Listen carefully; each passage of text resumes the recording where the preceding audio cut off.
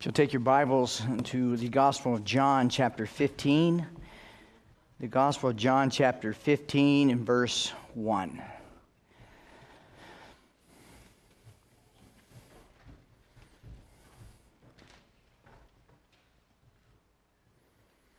And we'll read the first 11 verses.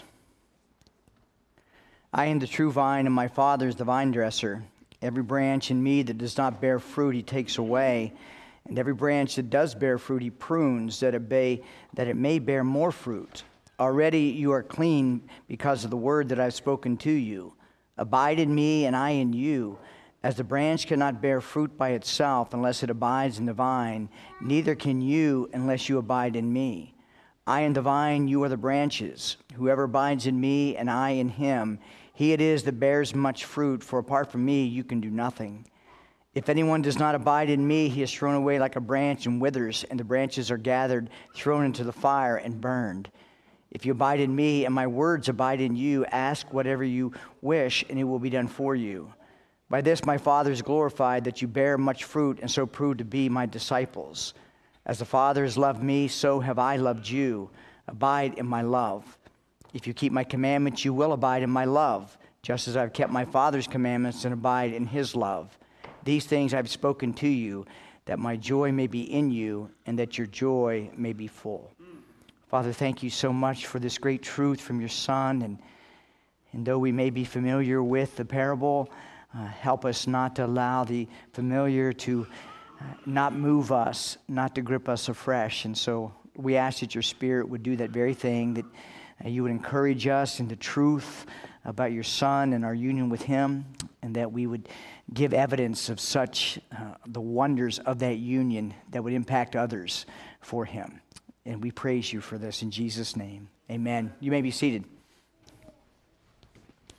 Well, as I mentioned a couple times already in my prayer, as well as just the opening remarks, the text is a very familiar one. It is the parable of the vine and the branches.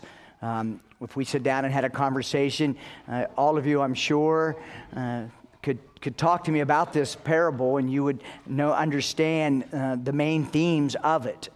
And it's important that when we read parables that we do so with a careful and a very restricted interpretive lens.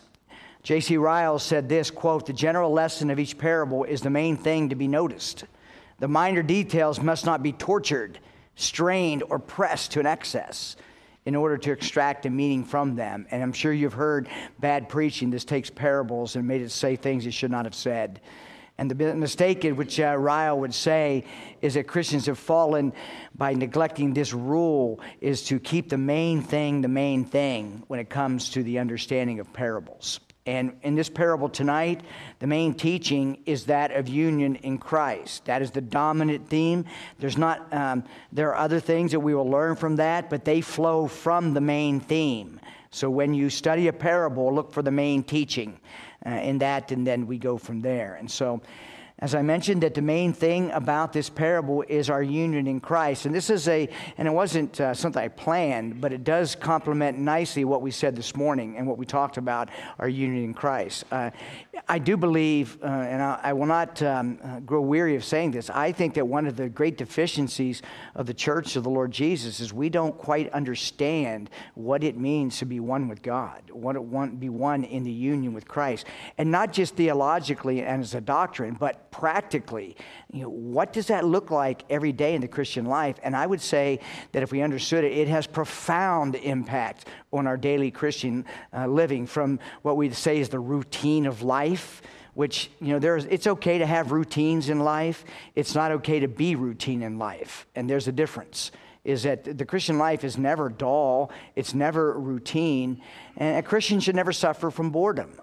There's just way too much going on in the Christian life to even consider a boredom to be part of that. And the abiding in Christ's life, in our union with him, it ensures that will not happen. So the main thing is a union in Christ. And so I've titled this, The Abiding in Christ's Life. Really, it's looking at our union. When it comes to our union in Christ, the Apostle Paul would use that term, our oneness in Christ, to define what a Christian is. And one of the great examples of that, and you don't need to turn to it, it's in Ephesians chapter 1. Ephesians chapter 1, verse 1, he opens up his book, and Ephesians is the book on union in Christ, apart from Romans 6. But in Ephesians chapter 1, you're going to see, and I'll make reference to it a few times, is the dominant theme in Ephesians, the first couple chapters, is the doctrine of our union in Christ. And Paul would say this in Ephesians chapter 1, verse 1, Paul, an apostle of Christ Jesus, by the will of God, to the saints, now get this, who are in Ephesus and who are faithful in Christ Jesus. So he would mention two things. And now this is obviously, it's a circular letter. It went to different churches in that locale, but it certainly went to the saints in the literal place of Ephesus. And he says, this is what a Christian is. Christians are saints in a specific locality, but they're in Christ. He would say that these Ephesians are in Ephesus, these Christians are in Ephesus, but they're also in Christ. I love what Ian Hamilton said about that. I quote him. He says, quote, what was true of the believers in Ephesus is true for believers in every age. We have, by the grace of God, a heavenly zip code in Christ, but we also have an earthly zip code. Ephesus, New York, London, Singapore, Beijing. I would add North Kingstown, E.G., Coventry, Chepachet, Portsmouth, Narragansett, Warwick, and on and on and on. So that's important that we understand that there's two dimensions of us being Christians. Number one, that we are Christians in a locale, and we are in Christ in the larger sphere of the heavenlies lived out in the locale. John Murray has said on union with Christ, it is the central truth of the whole doctrine of salvation. And in John chapter 15, 1 through 11, we're going to work our way through those verses under the headings, the abiding life in Christ, and then just look briefly at the results. What should we expect to be seeing in our lives as a result of our union in Christ, or the abiding life in Christ? And the first thing that we will note here is that the abiding life in Christ, it requires three things. And the first one is this, is the recognition that we are in union with Him. That we recognize that we are in union with Him. Now, I've already told you that I think it's a deficient teaching in the church. And if I was to ask you if you're in Christ, you would say yes. But then I would ask you the question, do you recognize that when life gets hard? Do you recognize your union in Christ and all that entails when life is bottoming out and you got more month than you have paycheck? What about that? Where's the practicality of this? So I have known in my own life, I know without a question I am one in Christ, but where is the practicality of that lived out in my daily life? And that begins with the abiding in life, in Christ's life. We have to recognize this union. We got to realize every day that, hey, I'm not alone, and I'll never be alone. Because the resurrected Christ is within me. He also leads me. And thus I have every source of power to overcome fears, overcome anxieties, overcome all the various things in my life. And I'm not making it simple. These are real challenges we face in our fallenness. But the fact of the matter is, our union with Christ gives us all the resources we need in order to overcome all the various things that challenge us in life. So we have to recognize this very truth that we as believers are in Christ. Turn over to John chapter 17 in verse 20. It's just a couple chapters. John 17, verse 20. Jesus winds down his high priestly prayer. And I want you to notice what the emphasis is on his prayer. Verse 20, I do not ask for these only, Father, but also for those who will believe in me through their word, that they may all be one, just as you, Father, are in me and I in you, that they also may be in us. Now, Jesus is not praying for a horizontal, compromising, ecumenical unity. That's not what he's praying for. You know, I've had people talk to me about, well, we need to be in unity with other believers, and I absolutely. But there is a unity in truth. There's a unity in doctrine. There's not a unity that compromises truth. And so Jesus isn't saying, let's just love one another and be one. That's not what he's saying. He's making it very clear that the unity that we are to enjoy with one another is first and foremost it's a unity in the Godhead. It's a unity in the Trinity, which provides us with uncompromising truth. He would go on and say, so that the world may believe that you've sent me. The Church of Jesus Christ will never impact the world if we water down or we compromise what unity truly means. It's when we stand different. And people have even told me, well, Jim, we don't want to emphasize doctrine because doctrine divides. I would say, with all due respect, doctrine unifies. It's just the opposite. Doctrine unifies. And so Jesus would go on to say in verse 22, the glory that you have given me, I have given to them, that they may be one, even as we are one. When the Lord prays, he prays that there would be a oneness, there would be a union, but it's always rooted in the Godhead. It's not rooted in just a horizontal. We don't just get along to get along. We get along and become one because Christ prays for this, and he wants us to have this, but it's rooted in the Trinity. It's rooted in the Godhead. And we need the Lord to impress this upon us. We are not unloving because we say that our unity is first and foremost rooted in heaven. We are holding true to the biblical orthodoxy of Christianity if we maintain the truth that our unity is found in the Godhead. And so when Jesus prays this, really what he's praying for is what is unfolding in John chapter 15. There's this oneness that occurs by abiding in him. And as I said earlier, the book of Ephesians emphasizes this union. In Ephesians chapter 1, verse 3 through 23, we won't read that. You will go. I would encourage you to go through your Bible and circle about our oneness in Christ found in Ephesians chapter 1, verse 3 through 23. You are going to see Paul mention in that short period of space in chapter 1, 9 times our union in Christ, either in Christ, in Jesus, in him. If you would trace all of Paul's writings about unity in Christ, our union in Christ, it will appear over 164 times. That's a lot of emphasis, which means it's very, very important. In the first 9 verses of John 15, and you can go back there, John points us to the breadth, the depth of this union by the word abide. The word abide. Jesus would mention the word abide 9 times in 16 verses. That's a lot of emphasis that he places on that. And they're in the imperative. He gives it to them as a command to abide. Now, it's important that we look at our definitions, as we did this morning, sanctification and eternal life. We look at the word abide. What does it mean to abide? That is one of those really nice spiritual sounding words.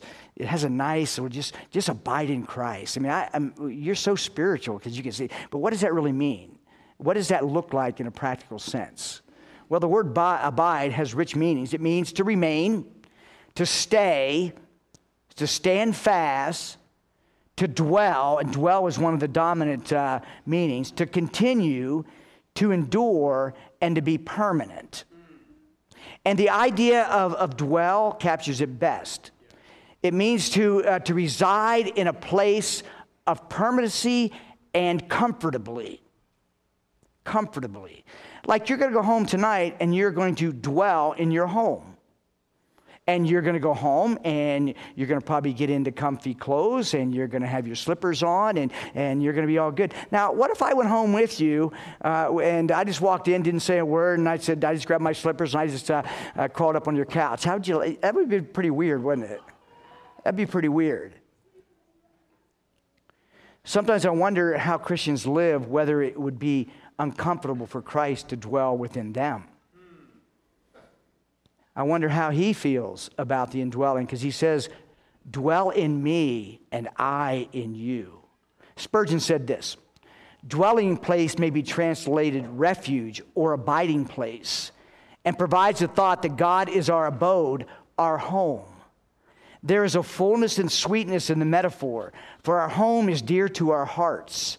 Although it may be the humblest cottage or the tiniest of loft, and dearer still is our blessed God, in whom we live and move and have our being. It is at home that we feel safe. We shut the world out and dwell in quiet security. So when we are with God, we fear no evil. He is our shelter and retreat, our abiding refuge. At home, we take our rest. It is there we find repose after the fatigue and toil of the day. And so our hearts find rest in God. When wearied with life's conflict, we return to Him, and our soul dwells or abides secure. Spurgeon paints this beautiful picture, as only he can, of the abiding life is that God is our home, and not just heaven. I mean, when you talk about, I can't wait to get to heaven, it's not the place that's going to make heaven heaven. It's the person who is there. It is the Christ in who we are abiding with. It is the beauty of the Lord Jesus that we will behold. And so when you find the end of the revelation, it's the very same thing that Jesus is exhorting us. He says, dwell in me as I dwell in you. Make me your home. Make your heart my home. Make it so comfortable, that I welcome the indwelling of your place. And when we get to the end of the revelation, what do we see? We see really the Bible coming together as a sandwich, bookends, I should say. In the very first, what do we find? We found God and Adam dwelling together. We found them in the warm home of Eden. And now at the end, in the revelation, what do we find? Revelation 21:3, and I heard a loud voice from the throne saying, behold, the dwelling place of God is with man. Or the home of God is with man. He will dwell with them. He will make their abode with them. He will abide with them, and they will be His people. And God Himself will be with them as their God. He will wipe away every tear from their eyes, and death shall be no more. Neither shall there be mourning, nor crying, nor pain anymore, for the former things have passed away. I want to make a difference because there is a difference. And I mentioned it this morning, being in Christ and abiding in Christ. In Christ is what Paul would say we are as Christians. Abiding in Christ is the experience, the healthy experience as a Christian. In Christ is our justification, and it's possessional. Abiding in Christ is our sanctification, and it's experiential. Is that we walk with Him in an experiential relationship. We'll talk more about this communion, which is really what it is, in a few moments. But A.W. Pink says to abide in Christ is to have a sustained conscious communion with Him. Now notice what Pink says. He didn't say to abide in Him is to have a sustained felt communion with Him. He says to have a sustained conscious communion with Him. That means you can go into the day tomorrow and you may be having the heavy burdens upon you, and you may even have some spiritual clouds hanging over you, but you can walk with a conscious communion with your God. You can walk with the awareness, or you can walk, as we're recognizing the first point of the abiding life, you can walk recognizing this union with Him. And God is most pleased when we trust Him when it's most dark. Is that God is most pleased when we trust Him when it's most dark.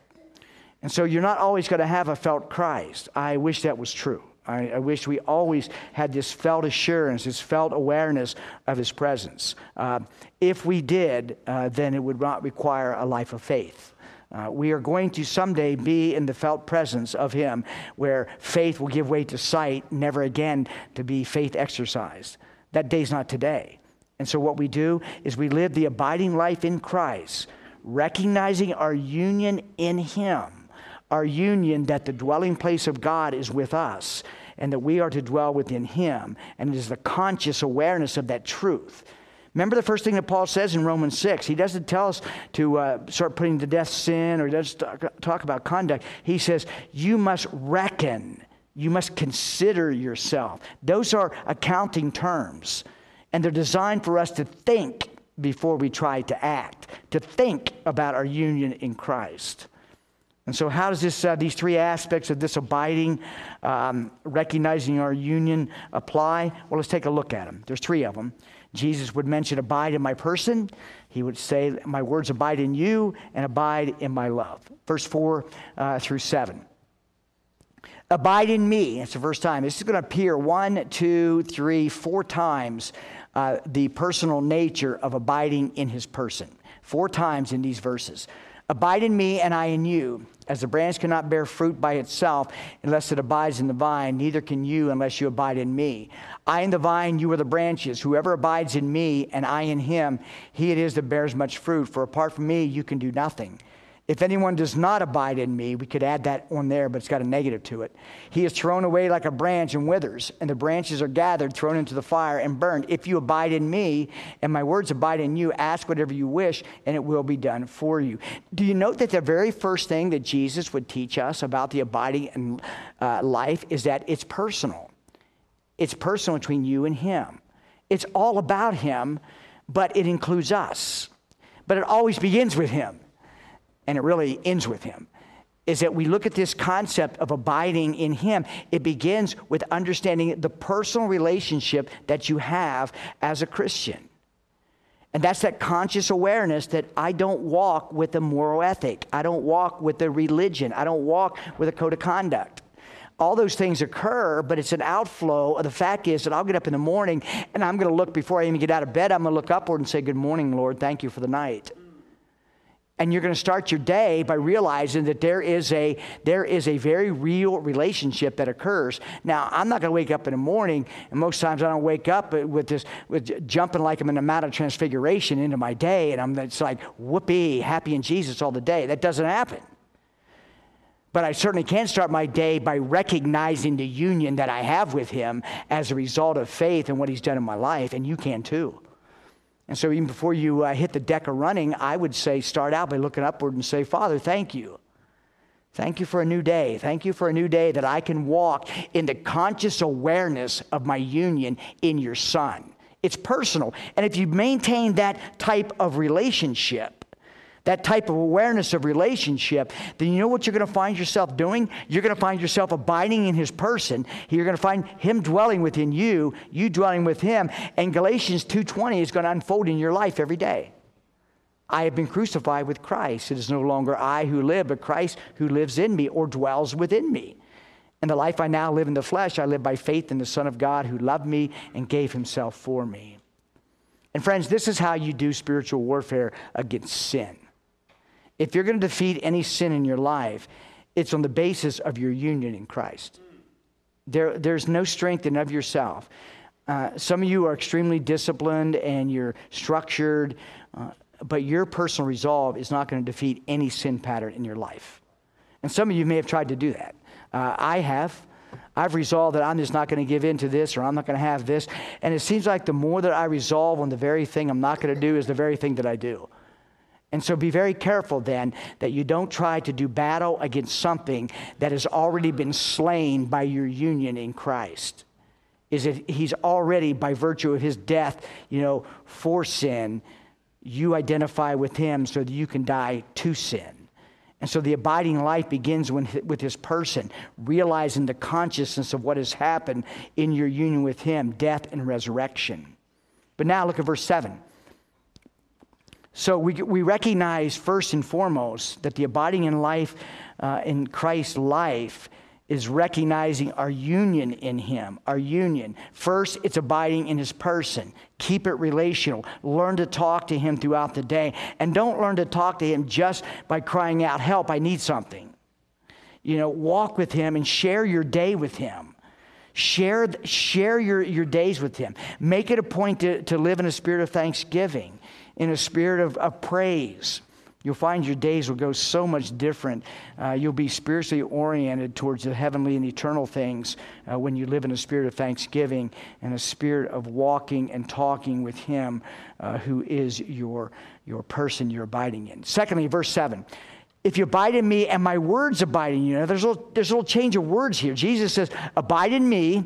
And then further down, he's going to say, abide in my love. But now it's shifted. He says, my words abide in you. Jesus now identifies the means of his abiding in us. And the means that he abides in us is not by some weird experience. He abides in us by the Word taking root deep inside of us, by his Word renewing our mind, by his Word even dwelling within us, or taking its home within us. Paul would say this. In Colossians 3:16, let the word of Christ dwell in you richly. It's the same word. Abide in me, my words abide in you. Let the word of Christ abide in you. Now remember the definition of abide or to dwell. It's to take up a permanent residency in a position of being comfortable. So ask yourself the question even right now. Is the word of God being placed within my heart in such a way that it finds its comfortable abode in my mind and in my heart? So much so that you're not resisting the conviction that may come, but that you are comfortably obeying its precepts out of delight. And how many times have you been tempted, and the temptation has been so strong, is that it's louder than the whisper of the Spirit. And you don't hear the word as you play with the temptation, and then the temptation quiets it altogether. If the word of Christ is dwelling or taking its abode in us comfortably, that means we're quick to respond to his promptings, the Spirit's promptings to the word. You should read Psalm 119. You know it's an exposition of the Bible. 16 times in Psalm 119, the psalmist proclaims his love for the word. His love for the word. Psalm 119, I'll give you two examples. Psalm 119:97. Oh, how I love your law. It is my meditation all the day. Psalm 119:127. Therefore, I love your commandments above gold, above fine gold.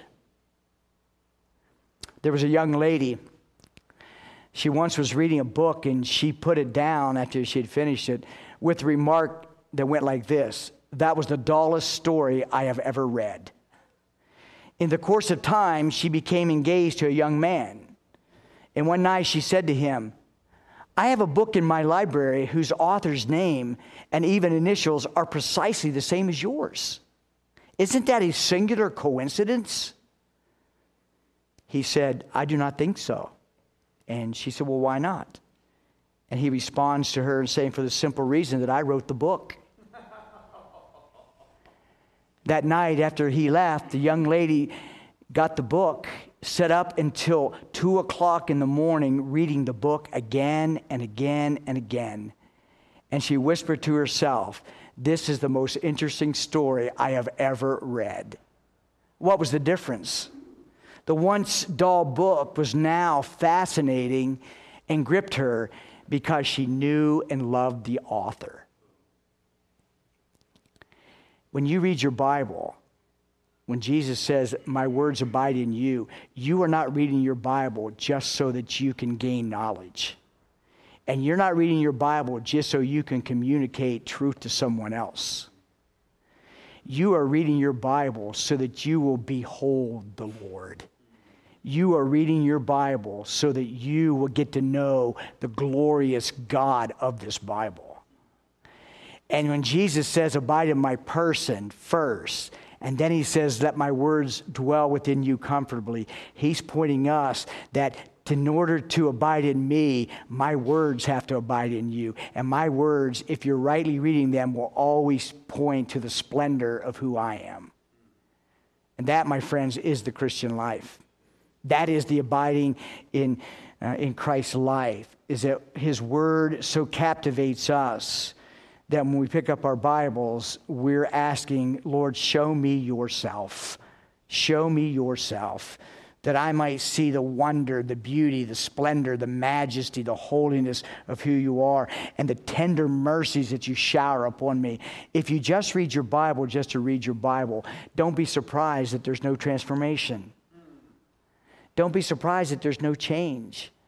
And if you're just reading your Bible just to read your Bible, don't be surprised when you're inconsistent. Is it this girl, this young lady, when she knew who wrote that book, I chuckled at the story. I read that story. I was thinking, yep.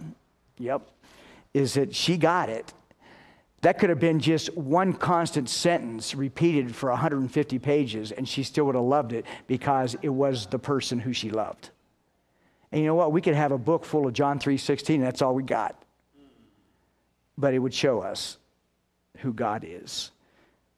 So then if we want to understand the whole of the Christian life, this abiding in Christ life, we need to recognize our union with him.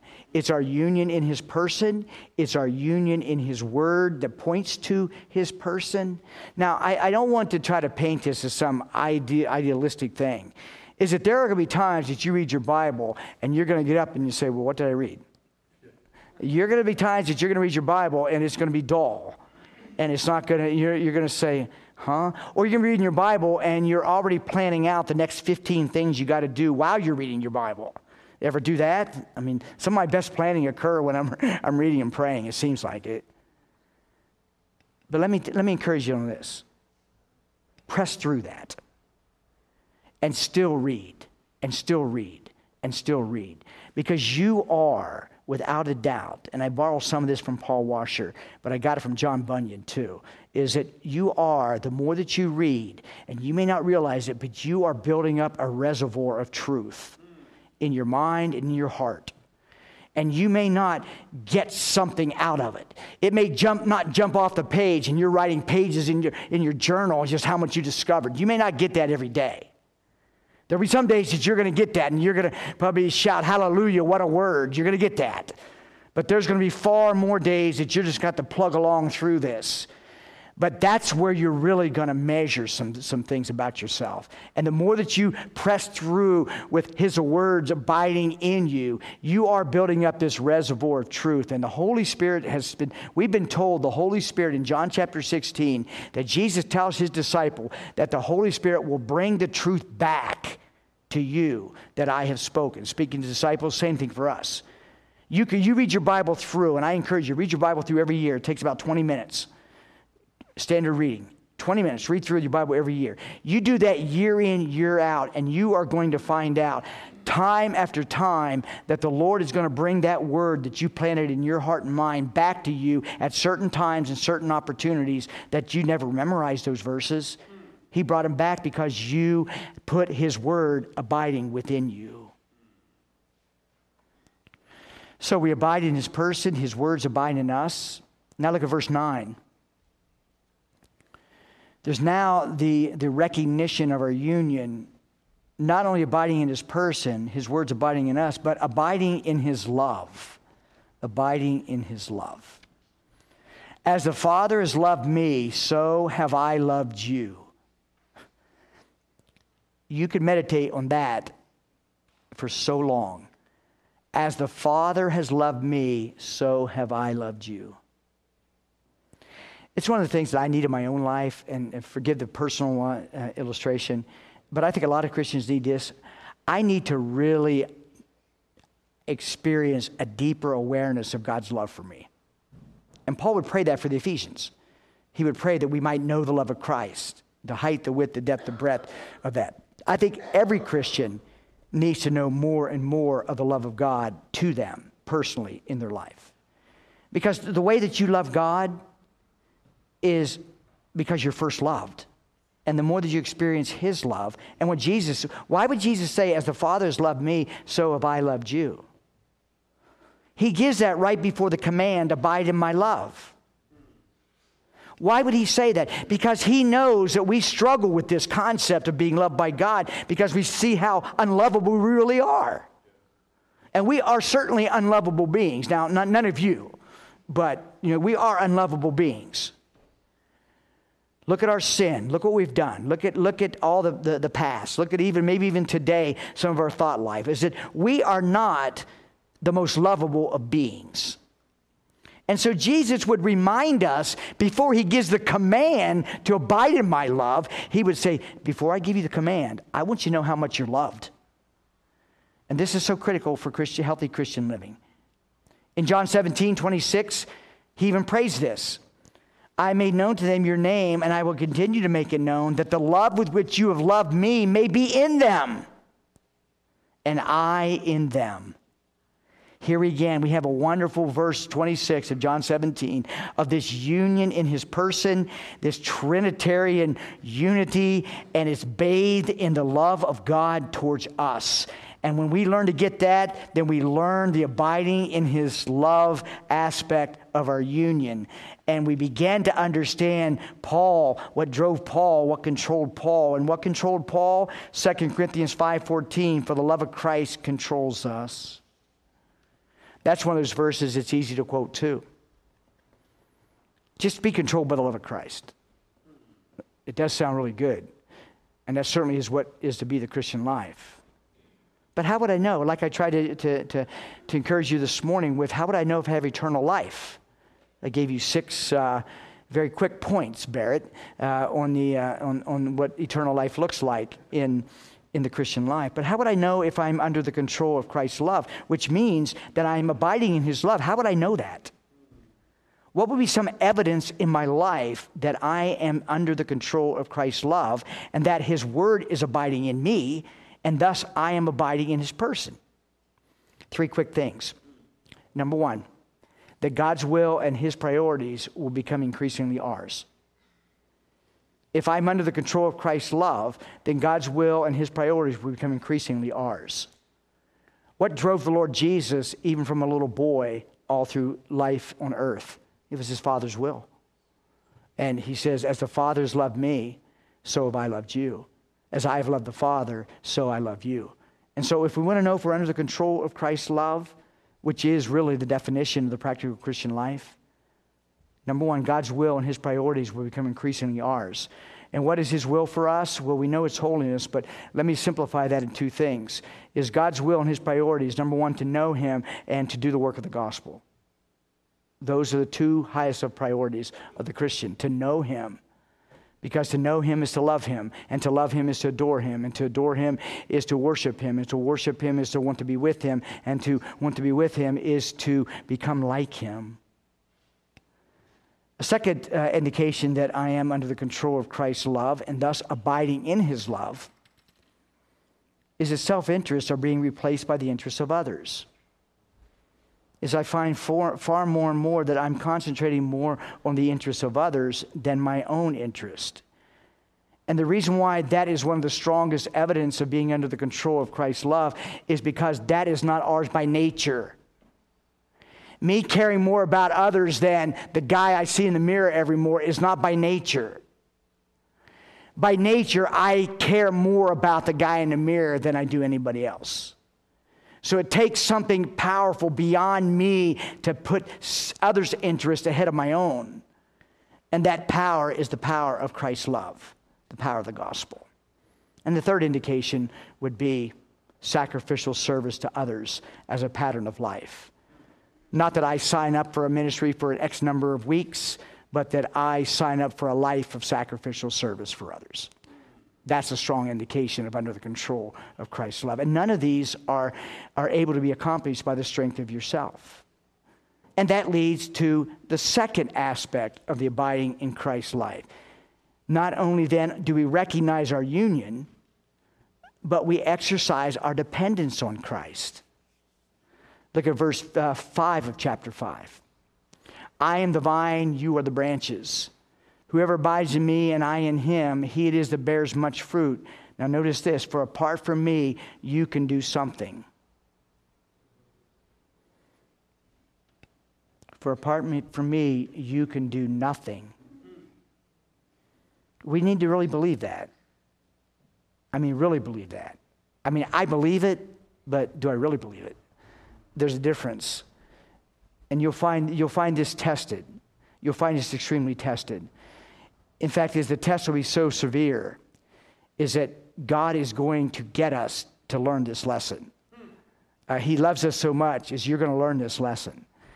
You're going to be taken to the end of your rope in many, many situations. You're going to be taken to the point is where you have nowhere else to go but to him. Paul says in 2 Corinthians chapter 1, verse 8, for we not want you to be unaware, brothers, of the affliction we experienced in Asia. For we were so utterly burdened beyond our strength that we despaired of life itself. Indeed, we felt that we'd received the sentence of death, but that was to make us rely not on ourselves, but on God who raises the dead. Notice what Paul says, but that was to make us rely. God loves us so much that he's going to make us. He's going to make us understand that you can do nothing without my Son. And you say, well, why is that so? Because when you do something for the Son, because you can't do nothing without the Son, guess who gets all the glory? If you can do some things and just kind of ask the Son to come alongside and help you a little bit, then you're going to want to share some of that glory. You're going to want a little recognition for what you accomplished. But if you realize you can't do nothing without him, and he's placed you in the impossible role as being a godly wife or a godly husband or a godly mom or a godly dad or a godly person in the marketplace or a Christian called to teach the word to children or to teach the word to God's people or whatever the venue of spiritual service is, when God calls you to that and you have this overwhelming sense of inadequacies, that's exactly where he wants you to be. Because then when he empowers you to fulfill all those roles, you're going to be able to humbly and sincerely say, it wasn't I, but it was him. And not the false piety that says, well, it wasn't I, it was all him, but really, it was some of me. He's going to show us that the abiding in Christ's life is a recognition of our union, and it's also an exercising of our dependence upon him. It's not easy. It's not easy to go through that because we don't like the thought is that we are totally helpless.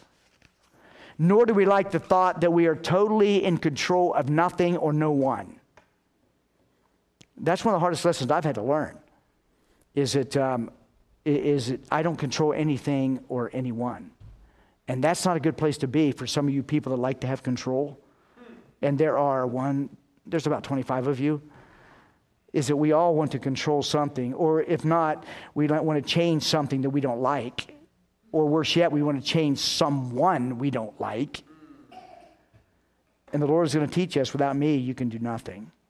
So that's part of the abiding in life Christ, is that we exercise dependency upon him. And then verse 10.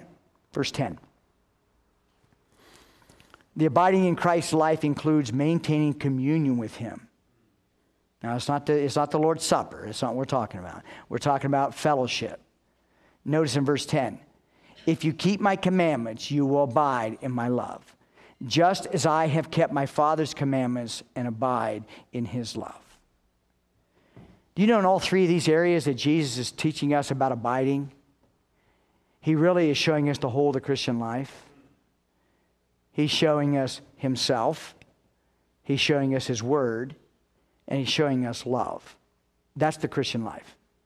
A Christ-centered, word-based life of love. That's the whole of the Christian life unfolded in John chapter 15. And if we're going to maintain this abiding, and that's what it is, those are imperatives that are continual, present tense continual, then we have to maintain communion with him. And what does that mean? Maintaining fellowship with him. Now, as I mentioned about the word abide, it means to be comfortable. You're not going to be comfortable if Joy and I just show up at your door at 9 o'clock tonight and say, hey, we're here. Hey, thanks. Hey, we'll turn the TV off when we're done. Just go to bed. You're not going to be comfortable with any of that. But it's okay if I go home to my place and I said, Joy, just go to bed. I'm going to stay up for a little bit and read or whatever. It's my place. In order for Christ to abide in us, to have communion with him, we have got to make sure that our lives, for lack of a better term, are lived in a comfortable way that he welcomes to be in it. And that means our communion with him is contingent upon one thing, and that is our obedience. Our obedience. Notice in verse 10 what he says, if you keep my commandments, it's conditional. I'm not saying you don't obey to earn God's favor, but you obey because you have God's favor and you want to commune with him. John 14:21, this is a powerful verse. Jesus says, whoever has my commandments and keeps them, he it is who loves me. And he who loves me will be loved by my Father, and I will love him and manifest myself to him. That is such an important verse on fellowship with God. He says, if you keep my commandments, you love me. And if you love me, I will manifest myself to him. The word manifest means to reveal. This isn't salvation. This is the reality of Christ in your life.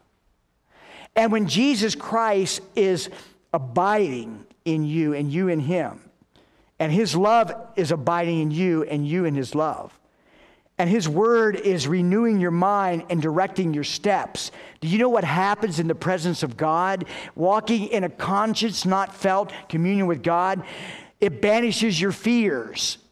It builds confidence, and it provides assurance. Those three are always present when Christ manifests himself to his people. He says, fear not, and fear goes away. He says, that speak the word with boldness. The book of Acts, it's what they did because of the presence of Christ.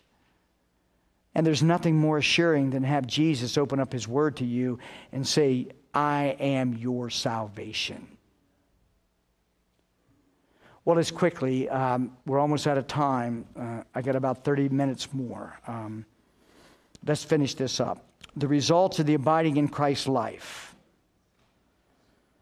What are we supposed to take away from this?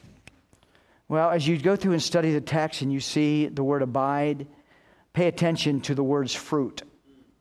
Fruit. What are the results if I'm abiding in this person? His love's abiding in me. His word is renewing me and directing me. I will be a fruit bearer. I'm only going to mention this and then just in a passing comment. And the one thing I want you to see about this fruit is first what it isn't. It's not you being a soul winner. I've had people tell me that. Well, the fruit of another Christian is another Christian.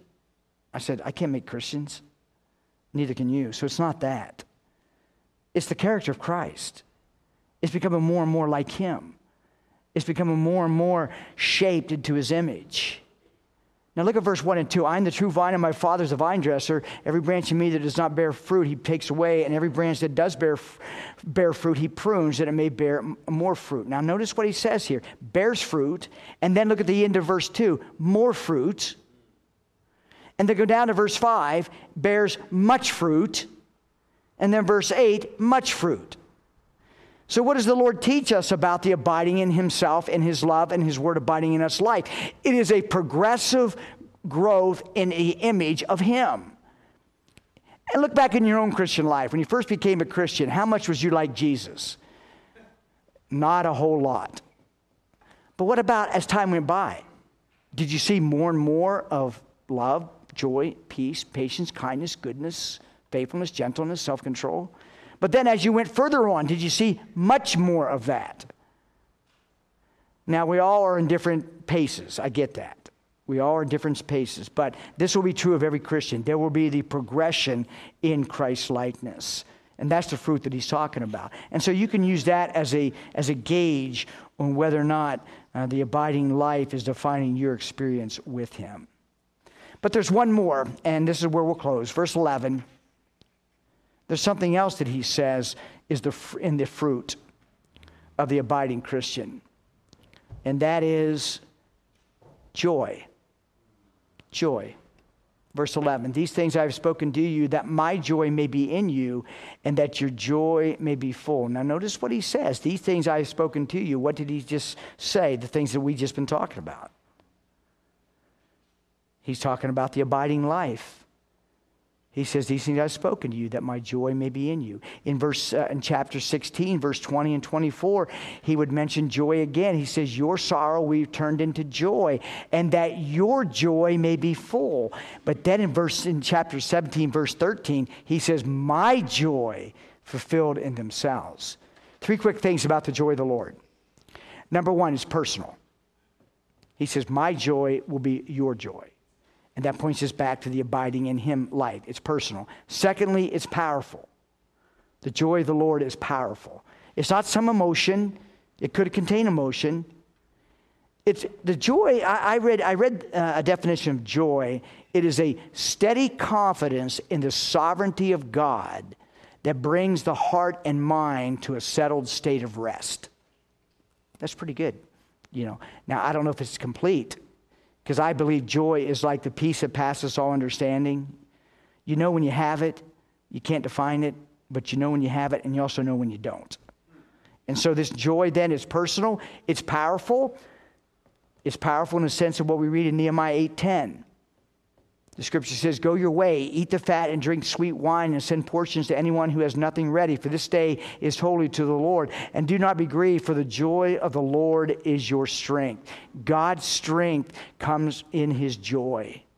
And you've experienced that, the joy that just sustains you, that empowers you. And how about the joy that when you're actually sharing Christ with someone? And the joy that occurs when someone repents, like the angels rejoicing over sinners that repent. You know what a dead church or a church that needs revived, you know what it means that will revive that church?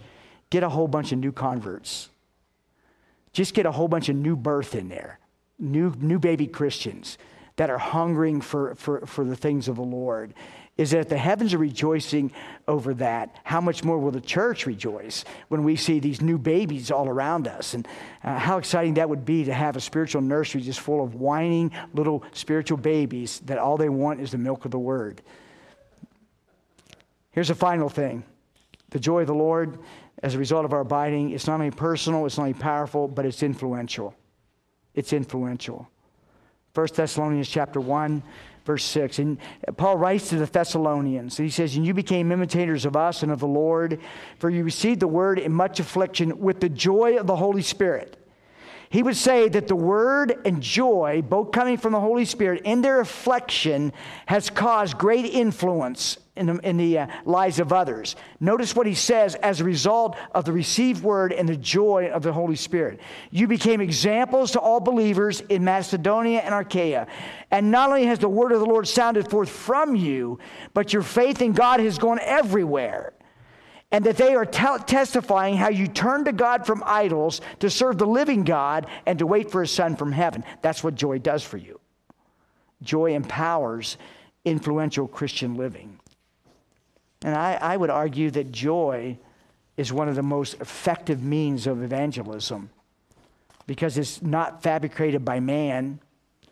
And as God brings such joy into our hearts, we exhibit Christ, and people ask us, "Why are you like you are?" Just like Peter said they would. So the abiding in Christ's life, think on these things, study these things, and may God help us to abide more in his person, his word in us, and in his love, that ultimately we would know the power of his joy, the influence of his joy, and be shaped into the image of him who is our joy. Let's pray. Thank you, Father, so much for this good word. Thank you for giving it to us. Thank you for giving us your Son, the commands to abide in his person, to abide in his love, and have his words abide in us. May that be so. May we know more and more what this means, how to live this out every day with a conscious awareness of your presence, of our union with Christ, and that we'll walk in a power of you that allows us to influence others for him. And we praise you in Christ's name. Amen. Let's all stand. We have one more song, and then we'll have the benediction.